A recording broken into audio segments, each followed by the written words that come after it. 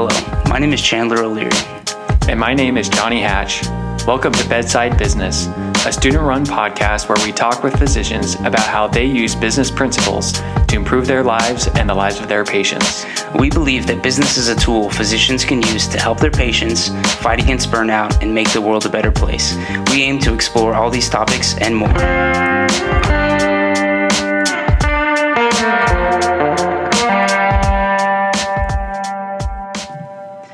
Our guests today are Colin Hannock and Comfort Orbeo.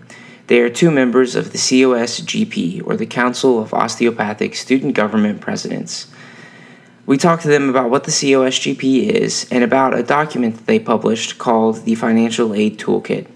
Johnny and I saw this document because it was emailed out to all the schools, and we were both super impressed with the quality and the content of the document.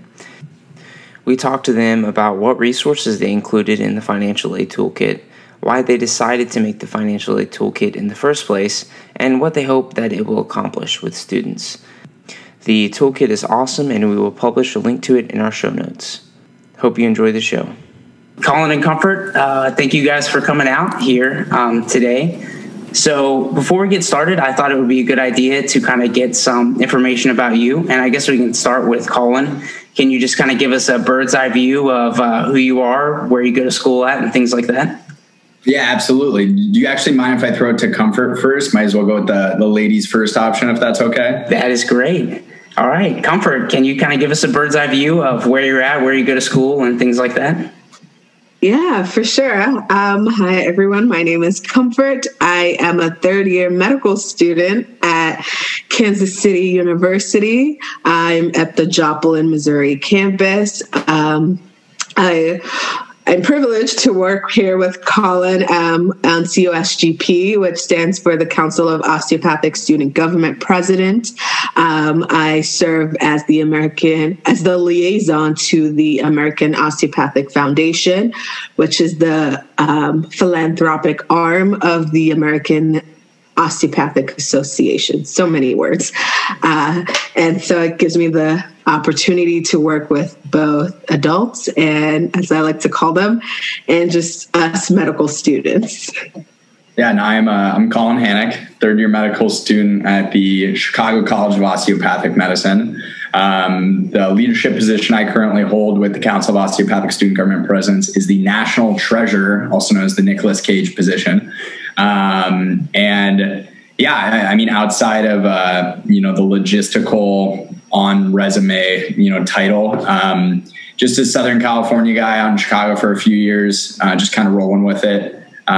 Just really passionate guy. I really enjoy, just helping people with illness. And so I'm just very fortunate to have been accepted into medical school in the United States of America. And I attend CCUM on the Health Profession Scholarship Program through the United States Air Force. And I'm very passionate about helping, our military personnel overseas and stateside. Awesome. So is the Space Force intertwined with the Air Force right now, or are they totally separate? Yeah, so it is separate, and I'm actually very curious to see in the future what that looks like from a medical standpoint. So, for example, the Marines don't have any medical personnel. The Navy supply the medical personnel for the Marines. Mm-hmm. And so I have a hunch that that's kind of going to be, we'll be able to supply the medical personnel for the Space Force. So we'll see. That'll be pretty cool. We'll have to have you back on live from Mars in a few years. Yeah, I'll still have the same hairline. Sweet. So can you guys explain what the COSGP is? That's a long acronym, and Comfort already said what it stands for, Council of Osteopathic Student Government Presidents. But what exactly is it, I guess? Comfort, do you want to take this one?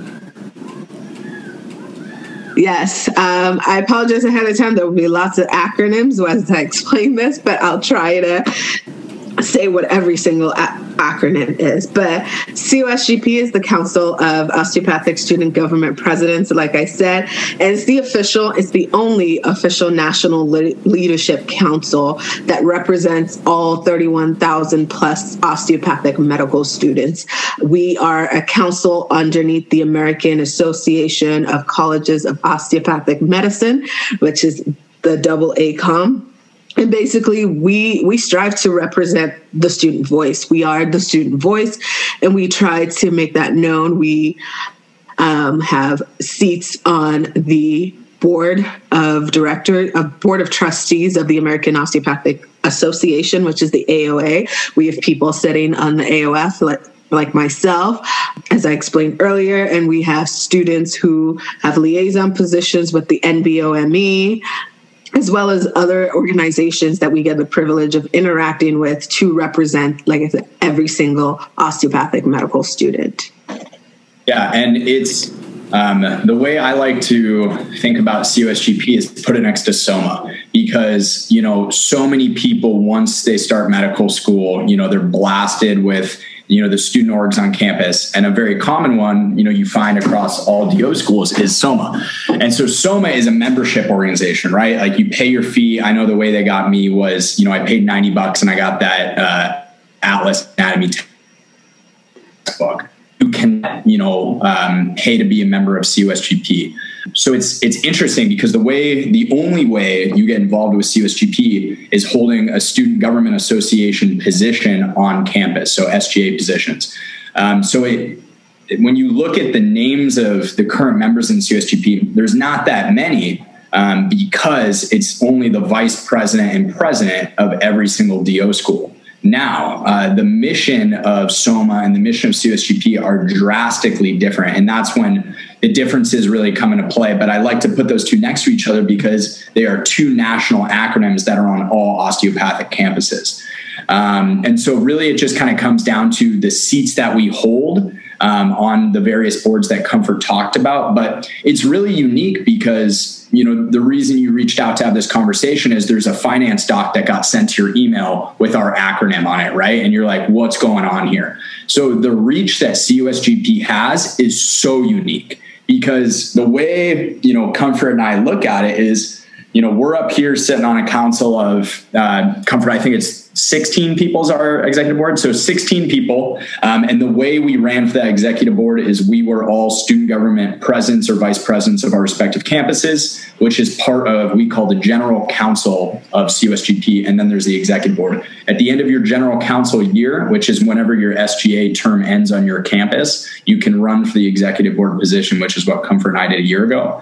And now as sitting on the executive board, we oversee the general council. And the general council being every single president and vice president of every single SGA at all DO schools. So it's really unique, the reach that we have, because all I did was email your SGA president and vice president along with all other DO schools. And I said, this is a document we need to send out to all medical students. This is very important. And so the reach that we have is just very unique because we have access to all SGAs, and obviously they have access to everybody's email at their school.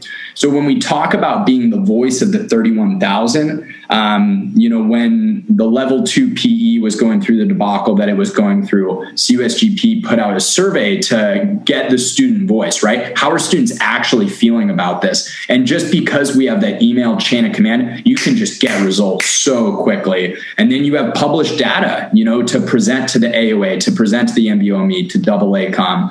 And whatever other organizations find it important to see what the osteopathic student voice is.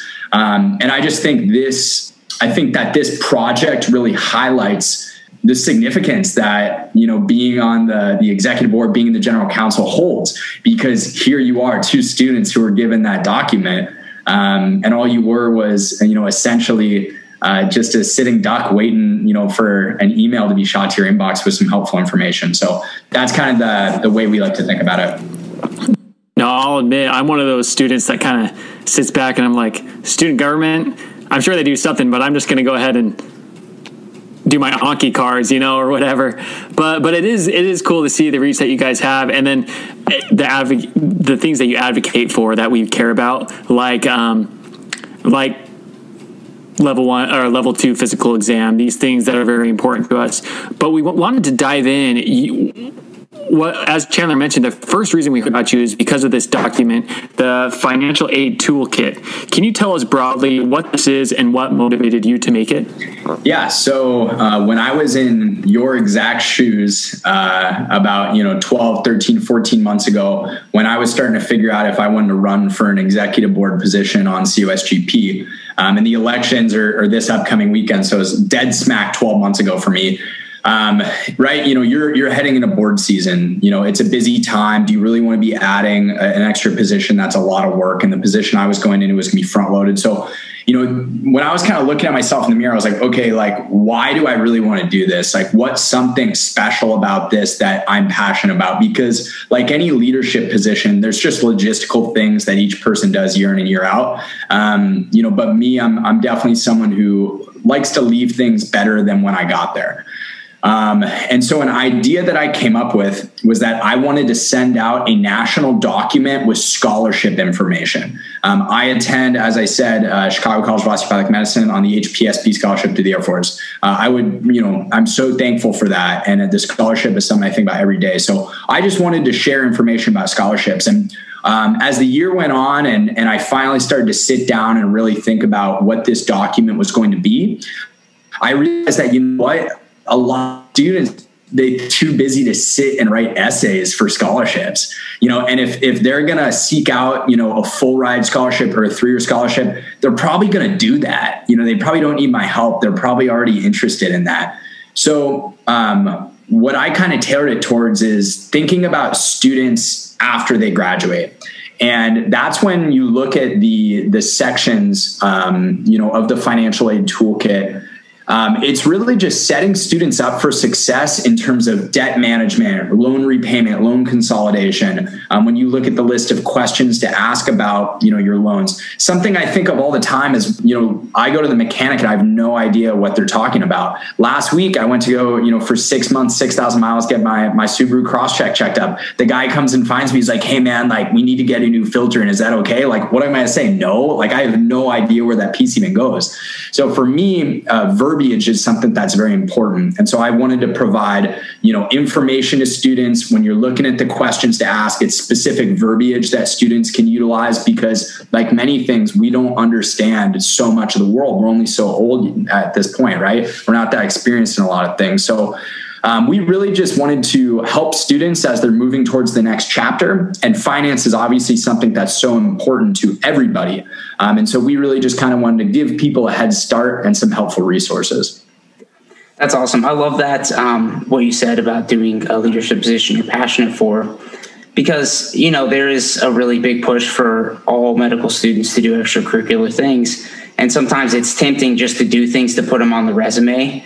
If you don't care about them, pick the easiest thing you can find to do just so, fill up space on the resume. But that's what really keeps things moving forward is when people seek out opportunities they're passionate about and do a really good job in those positions, which you guys definitely did with this Financial Aid Toolkit. So let's kind of talk about it. There's basically 4 sections, and I'll go ahead and read them off because I got them typed up. There's debt management and resources, loan repayment and forgiveness, financial advisors and retirement planning, and commonly asked questions.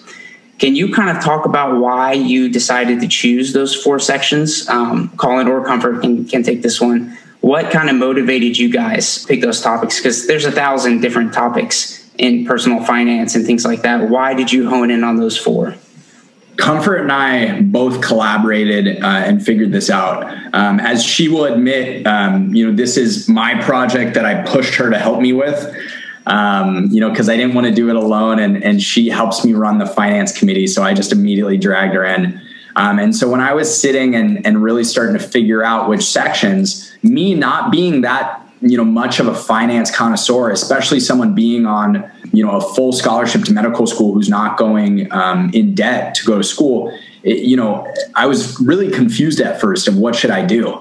And so things kind of started to come organically the deeper I started to research, but it fell beautifully. And really, when I look at debt management, the big thing I wanted to accomplish with this was, what are just one or two websites that students need to go to with all the information? Like, I figured it's got to be out there, and that was studentaid.gov. Everything students really need to know is within studentaid.gov. This is something interesting that Comfort and I learned with talking with the finance people at Midwestern University, that when you look at people on YouTube, when you read blogs, a lot of the content that people get or that people put out, they got that information from studentaid.gov. So once I found that, it was really easy to give AACOM a little plug, give AAMC a little plug, because there's so much information on those two websites that will help students. And the financial aid debt management modules that AACOM has, both Comfort and I have worked through them, and they're fantastic. And AAMC, that website's fantastic as well. I personally think it's a little bit too big of a C, and I'm not the best swimmer, so I'm a keep it simple, stupid type guy. The KISS and managed sources, really, we just wanted that page specifically to be a one-stop shop for everything loans.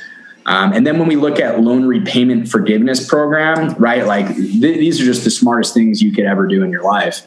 And so the PSLF, that's something that's talked about constantly to graduating medical students. A lot of people seek that out, and which hospitals or, programs they can go to get their loan forgiven. The National Health Service Corps, that's a very popular one. The AAMC, Comfort actually knew about this one, but the AAMC provides a list of national, state, and federal programs for loan repayment forgiveness. So we had to give that a shout out. That's a fantastic resource for everyone from New York to Arizona. And then me, being very passionate about the United States military. One of the hardest things about finding out how to do the military scholarship is getting in contact with someone. And so a lot of people can't find the websites, they can't get in contact with the recruiter. So those websites right there just plug people in. So debt management, loan repayment, and forgiveness, those two, I think it started probably off as one idea, but it definitely got separated into two. These are super important as well. In this document, you have listed that the median medical school debt in 2019 was $200,000, which is, 1/5 of a million. And I think that number increases if you take DO schools alone. I'm pretty sure it's higher. So you talked about loan repayment. Comfort, can you tell us a little bit about financial advisors and retirement planning? Yeah, so this is actually super important to me because this was something I started exploring. So I realized that not even though a lot of students take out federal government loans, because of we're DO schools, a lot of us are private and a lot of us are new. So some of us do not qualify for federal student loans. So that means we have to take out private loans. Luckily, my school covers for some, but schools like ICOM that are just starting out, they don't have federal funding yet. So they have to use private loans. And the way, sometimes you can't navigate federal student loans with PSLF and all that because it just doesn't work. So how do you navigate having this much student debt? And that's when the financial advisor comes in. I remember sitting in a lecture and learning about when is the best time in medical school or in residency to get a financial advisor. And I thought that was something super important that people need to know, because we all know a lot of doctors aren't really great with spending money. And even though we make so much money, we still live paycheck to paycheck, which is crazy to think about because we sit in the top 10% of the American wealth.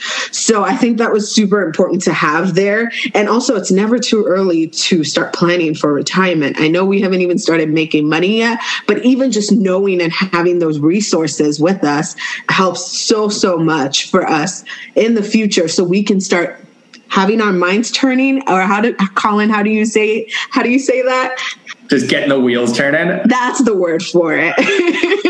Just getting those wheels turning for the future. That way, real quick, planting seeds. That's all we're trying to do with this section. We're trying to plant seeds and just water it over time. We're trying to see it blossom. 100%.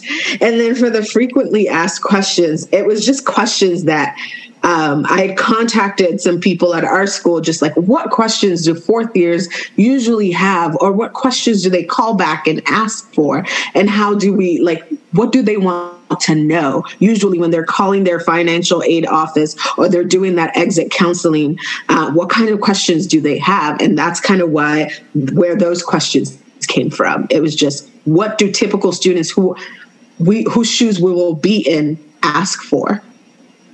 Yeah, I love the frequently asked questions page, because a really key point with all this financial planning stuff is there's no one size fits all advice. It's all kind of up to the individual person to set your own goals for this.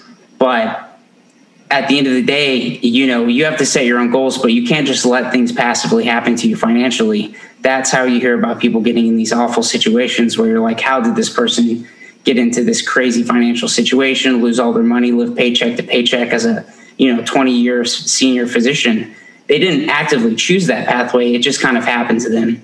And you can avoid a lot of that just by being curious and asking some questions. So we can kind of bounce around the document. We don't have to stay in one section at a time. But what do you guys think was your favorite frequently asked question? Do you have one from that you think is really important? That's a good question. Real quick, just to go back though, when I do, because we are going to be, 20-year senior physicians, right? Like we're all probably going to have families and be able to pay for some great things. And I constantly think about ego, like on a day-to-day basis. It's just something I think about every day, walking into the hospital, to the clinic, whatever, just like leave the ego at the door. You're here to learn. And with our career path, we are so specialized, whether you're becoming a family medicine physician or a pediatric neurosurgeon, like we are a very specialized field. And we put so much of our time and energy to learning that specialized thing that not a lot of people are interested in doing anything else. And so all of a sudden, when you're done with your training and you're 34, and that ego is just so cooped up, you really don't want to ask. And so it's interesting because I think when we think about finance and maybe just asking our parents, our aunts and uncles questions, it's always so humbling because we know nothing. We really don't. We're so young. We have to learn medicine, finance, everything. But Comfort, what do you think? Do you have a favorite question?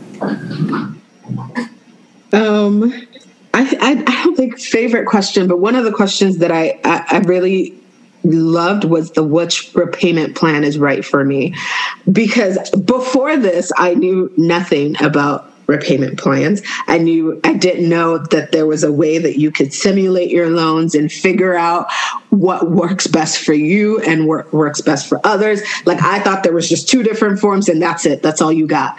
And so to be able to find that on studentaid.gov and be able to plug in your own personal numbers and figure out and put in the things that you want for your lifestyle or that will be your lifestyle when you graduate from medical school was so amazing to find out. So I would say that might be my favorite question, or most I lost the word. I'm sorry for that.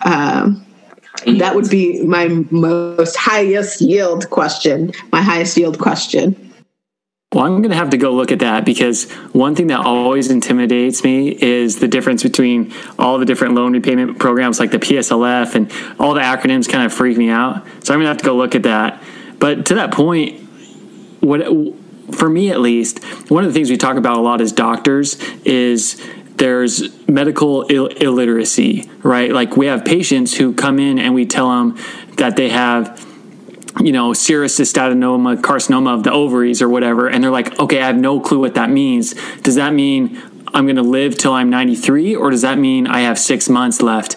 And that's when it's really nice to have somebody in on the encounter that understands the medical terminology, to be a liaison between the physician and the patient, right? Like it's great for me to go to my in-laws and be able to explain medicine to them in an informal way. And I think that's the value for physicians in learning financial terms, is if we are financially illiterate, then we won't be able to take advantage of loan forgiveness programs where all of our debt is wipe free, or we may And we don't really need to be completely literate and financial experts if we get a financial advisor, right? But if we don't have some base level of knowledge, we can be taken advantage of by a financial advisor.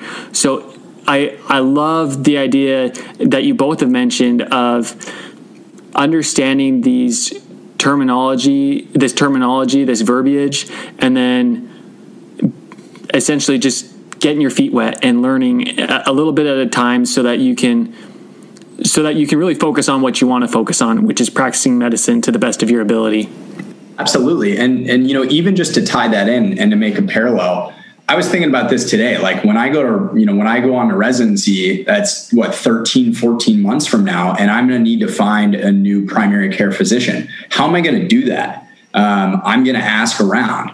And when you look on financial advisor and retirement planning section, the third link down, 5 ways to partner with a physician-friendly financial advisor, it says exactly that. Ask around to other doctors at the hospital. Hey, what are some good financial advisors? I know for me, I went into medicine. Like one of the reasons I went into medicine was to be a teacher. I'm not here to tell you have, carcinoma. I'm explaining everything that, and really teach you whatever that may be. And I know for a fact that one day, whenever I hire a financial advisor, I'm going to express to them from day one that they're going to need to be a teacher. And if they are, not the vibe, it's the same thing as shopping around for a doctor. I'm out of there. Me and my family are not coming back here. We all have those classmates that we're going to keep tabs on and make sure we never send anyone to them. And it's the same thing with financial advisors. So I think it's interesting because you're right. When we talk about ego, when we talk about verbiage, when we talk about illiteracy, whether it be auto, finance, medicine, whatever, we all need someone to teach us some stuff when we're there. Like we're paying you a service, dude, help me out. Don't just speak to me in mumbo jumbo. So I think there's a lot of parallels. Yeah, and I love that. And if someone can't explain, especially a financial advisor can't explain to you what's going on in a way that you as a doctor can understand, they're probably doing something shady. Like, there needs to be some level of transparency. And a reoccurring theme we see in a lot of these episodes is this financial stuff is a lot more easy to grasp than, some of the stuff in medicine. But like Colin mentioned earlier, intelligence in one domain doesn't cross-apply to other domains necessarily. Just because you're a good doctor doesn't mean you know how to do finance at all. But that doesn't mean you can't figure it out. That's one thing I love about the training that we have as physicians is in undergrad, you get training in biology, and then you get chemistry, and then you get physics. And it's like, and you have like some calculus maybe and some statistics. And it's like, who else learns physics and chemistry and biology? You learn it all. And not to say that physician is the best profession, but it just goes to show that we can still learn about finance. We can still shove one more thing in our overcrowded brains. 1,000%.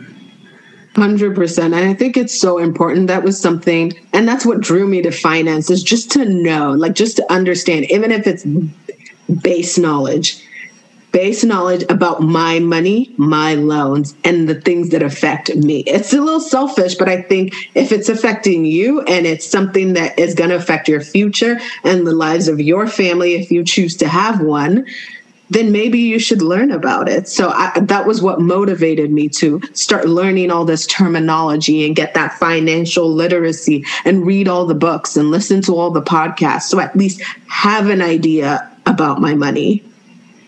And I think at some level, these things are all related directly to patient care. Just like as an extreme example, if you are crazy in debt, living paycheck to paycheck as a doctor, do you think a lot of your energy and focus is going to be able to be spent on taking care of your patients? No, your attention is going to be divided. You're going to be in a bad mood. And I just think it's really important. And if you have trouble motivating yourself to stay interested about this stuff, just realize that it is very easily connected directly to your ability to care for patients and probably burnout too. If we could, I want to circle back to one thing that Comfort was talking about is like taking ownership of these loans. I think it's really cool because there's things that we can do on a national level to advocate for loan forgiveness or different methods to help us as physicians. But regardless of what happens politically, we can take ownership and make an improvement in our own personal lives. And it's a very empowering perspective. Comfort, I did want to ask you, you mentioned some podcasts. What are your favorite go-to podcasts to learn financial literacy? Because I think we all have our favorites, and I won't be embarrassed if you admit ours is your favorite, but I don't know. I don't know if that's true. This is my favorite.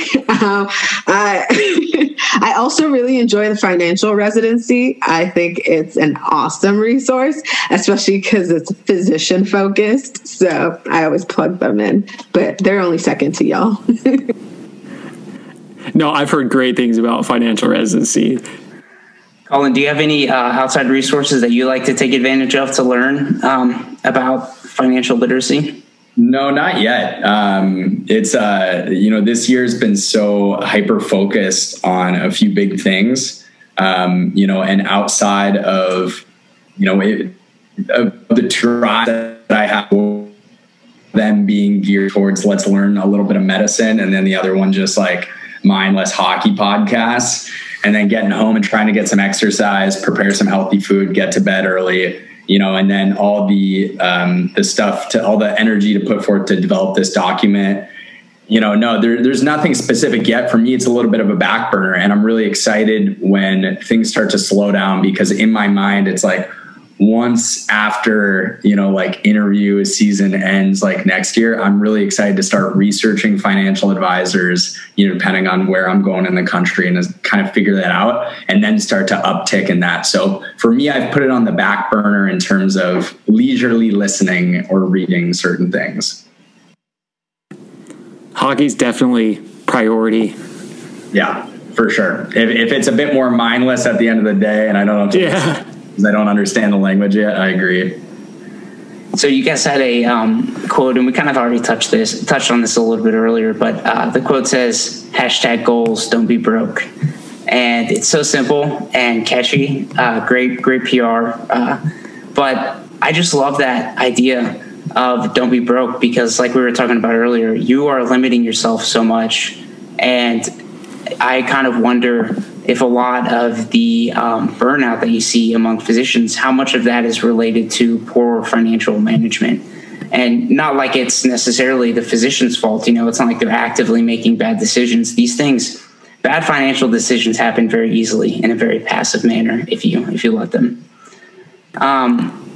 Did you guys have any thoughts on that? Yeah, Comfort and I'm going to speak for both of us right now. We are not the most creative people when it comes to making this type of document. And so that is where Comfort and I love being part of a team, because when you ask for help, there's so many people willing to help you, especially kind of like what we talked about earlier, when you're surrounded by, passionate people. So we put the reins in our, Comfort, do you know her title, Katie's? It's National Legislative Affairs Representative. Yeah, a lot of words. So Katie Marney, our National Legislative Affairs rep from Oklahoma's DO school, she designed this. And when she sent it back to us and was like, all right, like, what do you guys think of the first draft? That's where that came from. So we thought that was so fantastic, because we had nothing to do with any part of the design. So that was all her. Yeah, the design's actually really good. That's why I reached out to you guys. Not like I wouldn't have if the design was bad, but it definitely adds some legitimacy to it, it's a beautiful document. And so every DO student across the country basically was emailed about this document. Is that right? All 31,000, absolutely. Jeez, I did not know there were that many of us. That's a lot. Yeah, it's definitely unique.